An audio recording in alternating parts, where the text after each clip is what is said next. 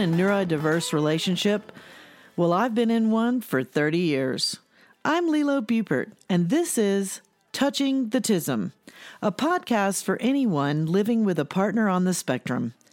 I've got tips, techniques, and lots of funny stories that will help you navigate and understand the sometimes confounding behaviors of your neurodiverse mate. Listen in and find out what Touching the Tism is all about. Welcome back. I'm Lilo Bupert, and this is Touching the Tism. On my episode today, I'd like to talk to you about something that is hard to put a positive spin on, unfortunately, the Cassandra Phenomenon.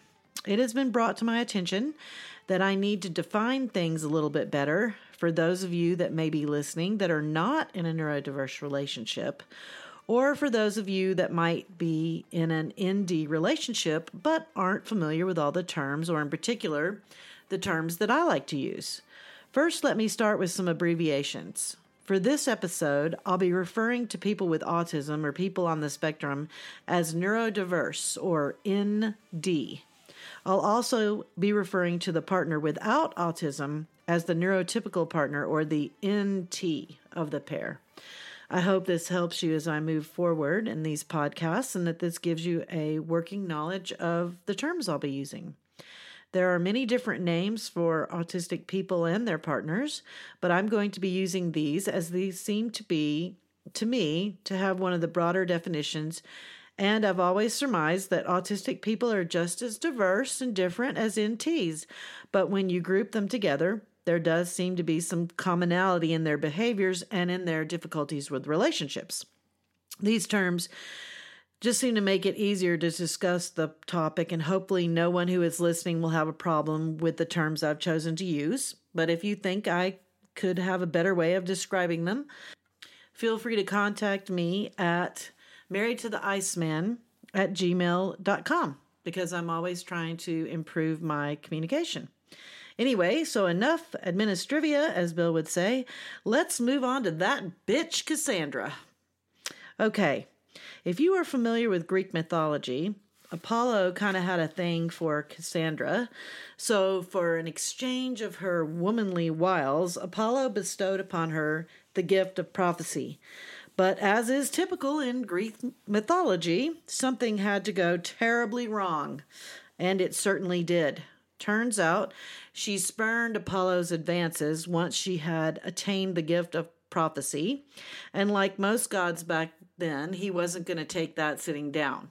So what he decided to do is give her and let her continue to keep the gift of prophecy, but curse her with the "no one would believe her when she said what she had to say" curse. So she accurately predicted the fall of Troy and the death of Agamemnon, but no one listened to her. And even worse, she was mocked and marginalized up until her eventual murder alongside Agamemnon. So what does this have to do with autism? I'm sure you're asking. Unfortunately, a lot. The Cassandra Phenomenon, or syndrome, whichever you want to call it, is an extremely difficult position for the neurotypical partner. I personally prefer the word phenomenon over syndrome, because syndrome sounds a little bit like victim to me.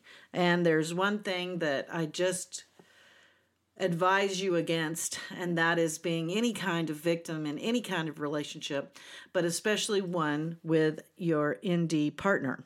So I'm going to use the word phenomenon over syndrome. So what happens to someone experiencing Cassandra Phenomenon? It goes like this, and let me know if this sounds painfully familiar to you. Many women married to NDs are often poo-pooed when they speak to family and friends about their partner's unusual behaviors. When some NT partners are desperately telling someone in confidence about maybe the lack of empathy that their ND partner shows, or the indifference they have to their partner's needs being unmet, or any number of other legitimate feelings that the NT is having, These intimate confessions are often met with statements like, oh, it's not that bad. So-and-so's a really nice guy. I don't see what you're complaining about. Insert name of person is always reliable and predictable and obviously perfectly normal. Or my personal favorite, I don't see anything wrong with blank. I just love him. I personally have had any number of things said to me that led to me wanting to choke the person in front of me as I'm spilling my guts and hopefully getting some empathy or understanding from the person who's listening to me. To be poo-pooed when you have concerns about your mate and you're trying to talk it out with a girlfriend or family members is it's demoralizing at best and extremely cruel and hurtful at worst. This mistreatment can lead to a host of issues for the NT person. Depression, weight issues, low self-respect, hopelessness, a host of physical issues, chemical dependencies. I could go on and on. None of them are good. So I want you to know that if you have experienced these secondary effects of living with an ND, they are real. And you are experiencing normal reactions and feelings about your situation. Better yet, there are things to be done to help you with these feelings of hopelessness. As the partner of an ND person, I noticed some very unusual behavior early on, and even my very own dad poo-pooed me.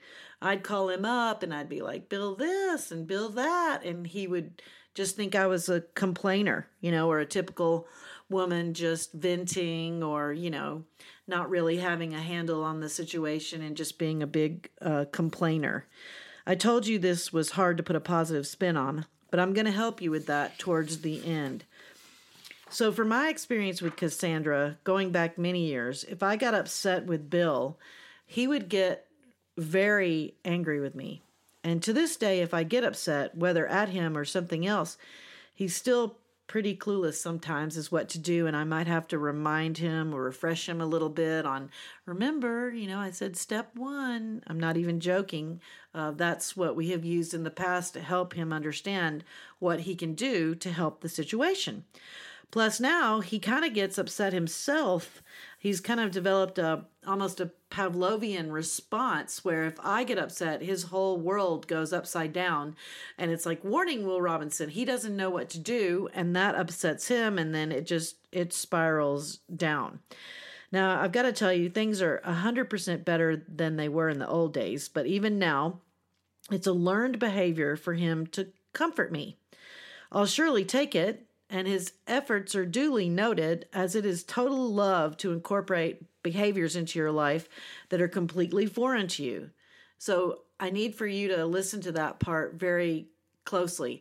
If your mate is intent on making your relationship better, and they are basically altering themselves and their natural characteristics, you have to recognize that as true love, because you should never go into a relationship wanting to change somebody, right?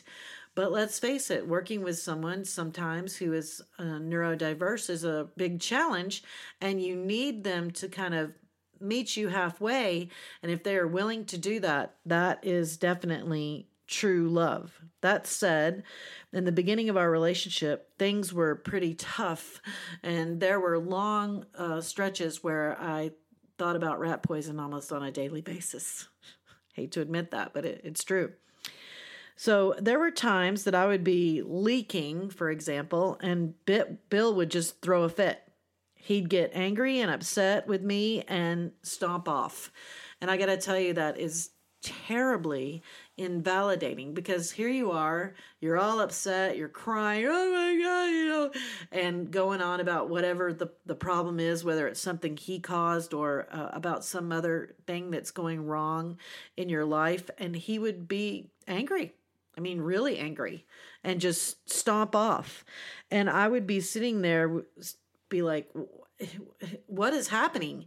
I had plenty of other relationships in my life because Bill and I got married when we were older, and I was so confounded by that behavior. I had no earthly idea what would cause a man to look at someone that I know he loves me, but he's looking at me with disdain and stomping off when I'm upset and needing him the most. Let me tell you, it was a confounding situation. And then when I would try to talk to him about it later, and usually too soon, unfortunately, I did learn that myself later on, he would get, still give me the cold shoulder. He would stare off into space. He wouldn't look me in the eyes. I'd give him a big, long monologue, and he'd give me like one-word answers. It was incredibly difficult time. Not fun at all. And sometimes, I hate to even admit this, he would mock me and berate me and make fun of me for being upset. It was awful, truly. Then, as most women do, I'd try to explain what was happening in my life to my parents or to friends, and they were like no help at all. And again, just thought I was a complainer or a bit nuts. I've even had people tell me, oh, he's just eccentric. He's a typical guy, blah, blah, blah. Believe me, I had plenty of experiences to base my frustration on with other neurotypical guys, and I had never encountered anything like this, and I was just beside myself with what to do. Now, all that said, again, it really sounds like complaining, and I'm beating up on Bill, and I know that this is going to be one of the more negative podcasts that I deliver, and that is not my intent. I really want to stay positive as much as I can, because we have overcome a lot of these things, and you can too. You can. It's a lot of hard work, but if you saw us today, you would say it is totally worth it. Now, all that said, let me give you some hope. If you are in an ND relationship and your concerns are being blown off by your partner or the people you confide in, please, goodness, let me tell you right off the bat, you are not alone, and you are not crazy, and you are not going crazy. Yes, these behaviors on your partner's side are real, and many of them are terribly hurtful until you realize the origin of them. This is the key, the origin of them. And I'm going to talk to you about that in just a second. And even when you realize the origin of them, they can still be pretty hurtful. I want you to know that knowledge is power, and if you know that origin of your partner's behavior, you can help guide whatever issue you are having into a more desirable outcome. First of all, I would advise you, please try not to look for your ND partner to naturally comfort you or understand your feelings. This may be a bridge too far and will often end in further frustration and feelings of loss. But with a lot of communication on your part and stating your needs directly during predictable behaviors, your partner can learn to comfort you, for sure, and empathize with you, and at the very least, control their own reactions to volatile situations. That way, both of you can fare better, especially if it is a recurring theme in your relationship. Bill and I call this the merry-go-round. Every couple has been on the merry-go-round. You've got that argument, right? That just constantly comes up, and no matter how many times you've tried to work it through, you just can't come up with a solution, and you know exactly how it ends. So this is something that I'm going to try to help you get off the merry-go-round, and things that you can do to stop the situation before it even starts happening. This is where I'm going to bring Bill into this discussion, as he has some things to say that I hope will help you understand the why behind some of his people's more confounding behaviors, and maybe he can help you understand the origin of what I would call some pretty typical Aspie behaviors. If you know the why, it often softens things and helps you see their perspective. And if you can do that, you'll be a lot happier and a lot less frustrated in your ND relationship. So welcome, honey. Hey, baby. Thanks for listening to me trash you. Yes. I'm sorry. I know it's probably embarrassing and difficult to listen to. You don't have to apologize. You know I'm incapable of being offended. Well, yes, I've heard that before. Indeed. So, Bill, honey, on this sort of pick on Bill topic, can you help us understand what happened to you in the early days of our relationship when I got upset, specifically with you. Why so much anger in our early days? Well, we're very logical. So for us, it's emotion up and logic down. And that's a very bad place for us to find ourselves in, even if we have no part of that emotion and we're simply seeing it displayed. So it's very frustrating for us. Plus, remember, there are certain things that we just don't have knowledge of. If you don't have knowledge of something and you see it, you don't quite know how to handle it. Tell me more about having lack of knowledge on emotional issues. Like, remember when we were first together and I would get upset and I would cry if I was upset with you or something else, especially if I was upset with you, you became very angry. Was it because you were at a loss of what to do with the situation? I think I was at a complete loss of what to do when you were leaking and, how to handle that. Now, over time, of course, I've learned how to handle that, and I've got some coping strategies both for myself and you. Yeah, I think you definitely have. I mean, it's greatly improved for sure. So another thing that I'm hoping you can explain to us is once things calm down and we were no longer in a volatile communication situation, and I sat you down and tried to talk to you, why did you stonewall me so bad? And you still do that a little bit today, but you're a lot better about it. Why did you shut down when I tried to communicate with you? Why would you stare off into space and it was like you didn't even really hear a word I said and you were hating your life while I'm sitting there talking to you? Well, I can't say I didn't hear a word you said because I heard every word that you said, but I was hating my life because you had pinned me down like a butterfly in a display case to listen to your rants, bloviations, and complaints. I see. But what makes you shut down as a person when someone's trying to communicate and work it out? Boy, you're not going to like it, but part of it is boredom, and the other part is just not knowing what's going on, and the sheer waste of spending so much time emoting when you should be able to take care of it in a few minutes by just composing yourself, getting harmonious and tranquil and serene, and moving on. So Bill's a little German that way. Don't ever ask him if this dress makes you look fat, okay? Because you're going to get the answer for sure. It's not the dress, honey. Bill! Anyway, you can see how this dynamic works, right? Yeah. Don't ever ask him a direct question because you will get the answer and it may not be one that you like that much. Anyway, can you also describe what it's like for you now when I get upset, either at you or upset for another reason? And how did you get this to change? I mean, you've made some enormous advancements in our relationship. You're much better at being able to see that I'm upset. You're much more in tune with me as a human being. So, how did you get there? Well, I'm a learning organism, and of course, I'm dedicated to you because one thing about Aspies, especially for my Vulcan tribe, we are very loyal folk, and we take pride in our fidelity. So that was part of it. I'm a learning organism, so I learned over time what the proper things to do, and I became more patient and serene. Where women achieve a lot of catharsis just by talking and talking and talking, and then they talk some more.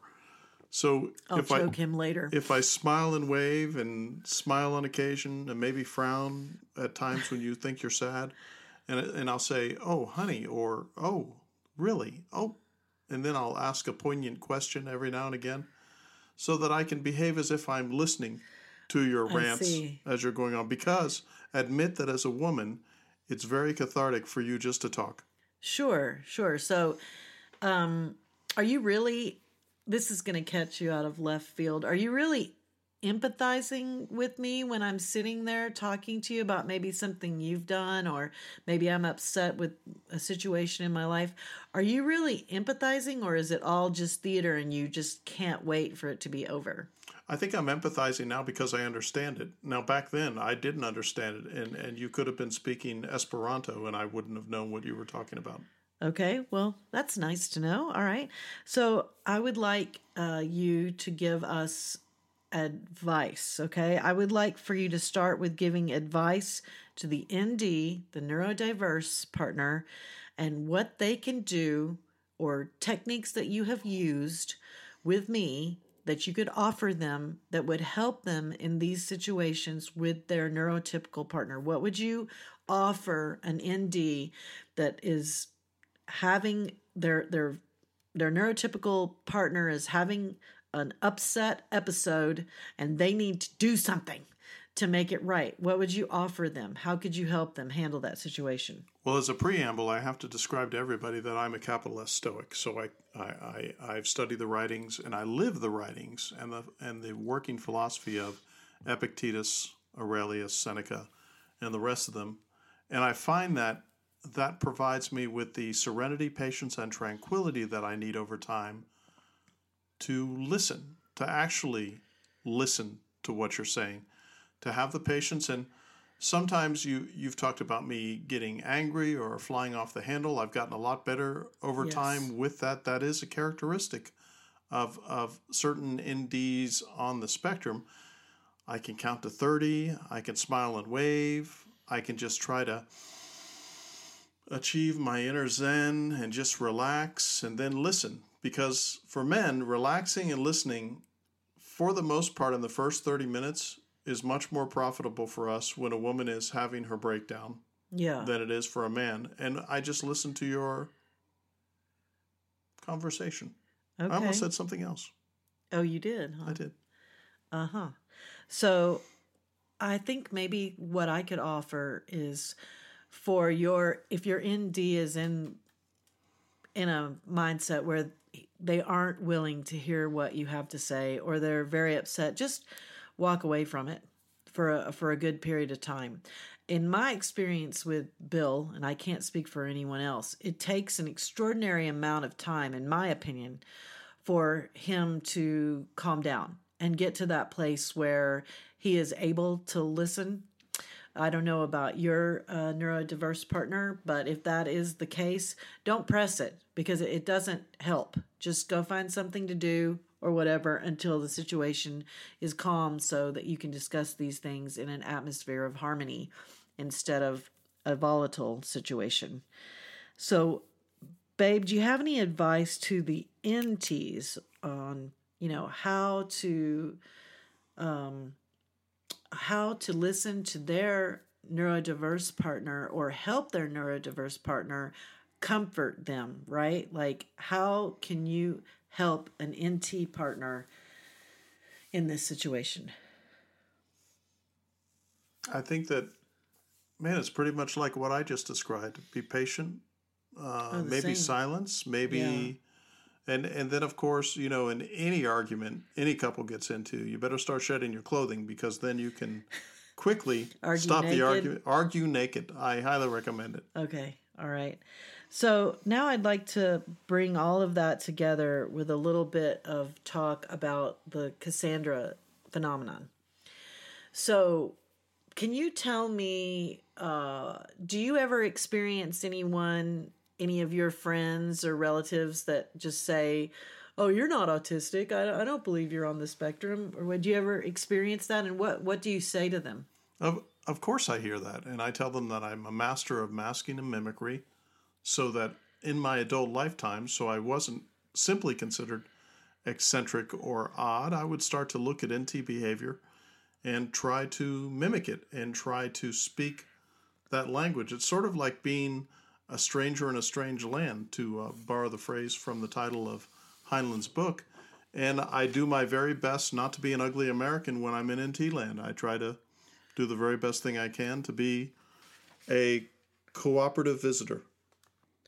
Now for some more advice. If you are feeling like the Cassandra phenomenon has you wrapped up in her little mythological fingers, take a breath. Here's the good news. It doesn't matter what other people think of you or your mate. I know that's a hard pill to swallow because a lot of people, that's a big concern in their life. But I advise you not to try to convince your family and friends that your partner is neurodiverse. It's a worthless endeavor. They're going to believe what they want to believe, and there's only so much that you can influence that, okay? Even your kids or your parents don't have to validate you. You can do that all by yourself. You know what's happening here. Reach out to friends that might empathize, or find support groups of people that are in your situation so that you have someone to talk to. And if worse comes to worse, you can hire a professional. And luckily, these days, you're not limited on your geographical location to find a good life coach or psychologist or marriage counselor. Because of the internet, you can hire people all over the country, and you don't have to do it with your partner. You can just do this therapy with yourself so that you have a better idea of how to handle the situation, or how to handle being so invalidated. I think that's the biggie with the Cassandra phenomenon, is being so invalidated. You just feel so alone and hopeless sometimes because you're confounded. And then when you try to explain what's going on to other people and they poo-poo you, it magnifies that feeling of hopelessness. And you don't need to feel that way, because you're not crazy. It is happening. They are different for sure. And a lot of their behaviors, it's difficult to understand because we're neurotypical. It's almost like trying to understand what it's like to be insane. You can't, because you're sane. We're not neurodiverse. And I'm speaking for the neurotypical partner, obviously. We're not neurodiverse, so we cannot understand what it is like. And we try, of course, and they try to understand what it's like to be neurotypical. And hopefully somewhere we'll meet in the middle. And hopefully you have at least one friend or family member that has seen that maybe your partner's behavior is a little unusual, and they believe you, and you have someone to talk to who will empathize with your situation. Another suggestion I have that I think will be really helpful to you is, instead of you trying to convince friends or family that your partner is neurodiverse, if your partner is willing, have them explain to the friend or family member that they are indeed neurodiverse. Obviously, if they know they are, because some of you are probably living with people who are autistic that don't want to know, or are undiagnosed, or don't want to be diagnosed, or whatever the situation may be. But if they are aware and they are not embarrassed, they can go and talk to that person and tell them, hey, I might not unravel my authentic self in front of you or others, because I've spent my entire life pretending to be someone else in public. And I'm really only my authentic self at home or with my mate or whatever the situation is. So I think that is really helpful if you ask them to speak to the relative or the friend that is unbelieving or might get under your skin because they don't believe you, and have your partner explain to them the situation. And I think that'll be a lot less pressure on you. Another way to help yourself is the obvious of online support groups. I moderate Wives of Aspies on Facebook, and I highly recommend that group for finding out how to help yourself when you're feeling invalidated and emotionally unsupported, or worse, plain out ignored. It's a lovely group, and they have a little bit of a different take on things because they only accept people who are in committed relationships and want to work things out. So you'll have a lot of positive support there. You're not going to find a lot of ladies going, hey, give up, run, or get a divorce. That's never going to happen there, because it's only for people who want to understand. And it's a very positive support group. So check that out. Finally, I recommend that if you are hating that bitch Cassandra, you should take time to explain your feelings of frustration to your ND, but only in times of calm and peace, and tell them exactly how to react when the two of you are on the merry-go-round, and what you need to feel like someone is listening to you. If they love you, and believe me, I have never been loved more than by my Aspie, even though it might not always be palpable to me at times. they will listen and try their best to react in a more appropriate way. They often have no clue how to help you or how to comfort you in times of distress, especially if they are the cause. They want to be happy and loved just like anyone else. They often so want to do the right thing by you. They just don't know what that is. So educate them. You must always be willing to say what your needs are. I'm not as familiar with women ND partners, but basically take your typical guy and amplify that guy's behavior and you've got an Aspie. They are seriously so very clueless at times that you must be willing to state your needs and ask them to be filled as best they can. I will be putting up resources on my blog, marriedtotheiceman.com, to help you find professionals in your area if you're interested, so you can find me there and check it out and see what you think. So I want to be clear on one thing, that the Cassandra syndrome phenomenon doesn't just apply to friends and family that don't believe you. It also can be partly because of living with your ND partner. It can be like a side effect, if you will, because oftentimes you are not validated by people outside of your relationship and you're not validated by the person inside your relationship. So if it seems like I've talked a lot about how to get your Aspie to be more empathetic, I want you to know that that is all part of the Cassandra phenomenon.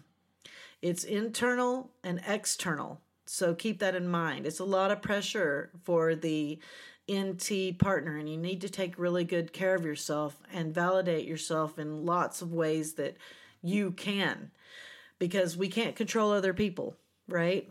At all. It doesn't work. We can only control ourselves.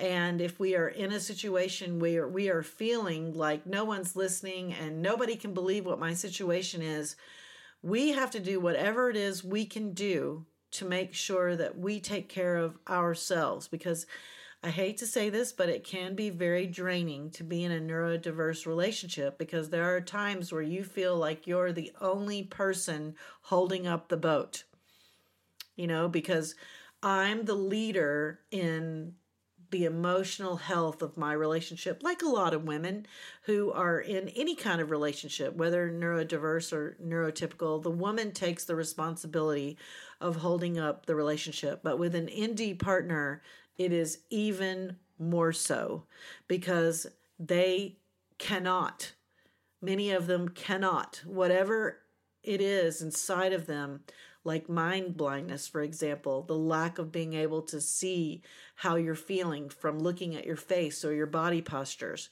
They literally do not possess whatever it is that we neurotypicals have, where we can look at anyone, anywhere, at a party, at a restaurant, and see how they're feeling. They do not possess that, and you cannot expect them to do so. So you have to take care of yourself in the end, because you're the only one who can validate yourself and know how to best support yourself. Reach out, get those professionals, get those friends who empathize, and, go get a massage, right? Whatever you have to do. Anyway, I want to thank you again for listening to me bloviate. I'm Lilo Bupert, and this has been another episode of Touching the Tism. Reach out to me anytime. And if you see that Cassandra, smack that bitch.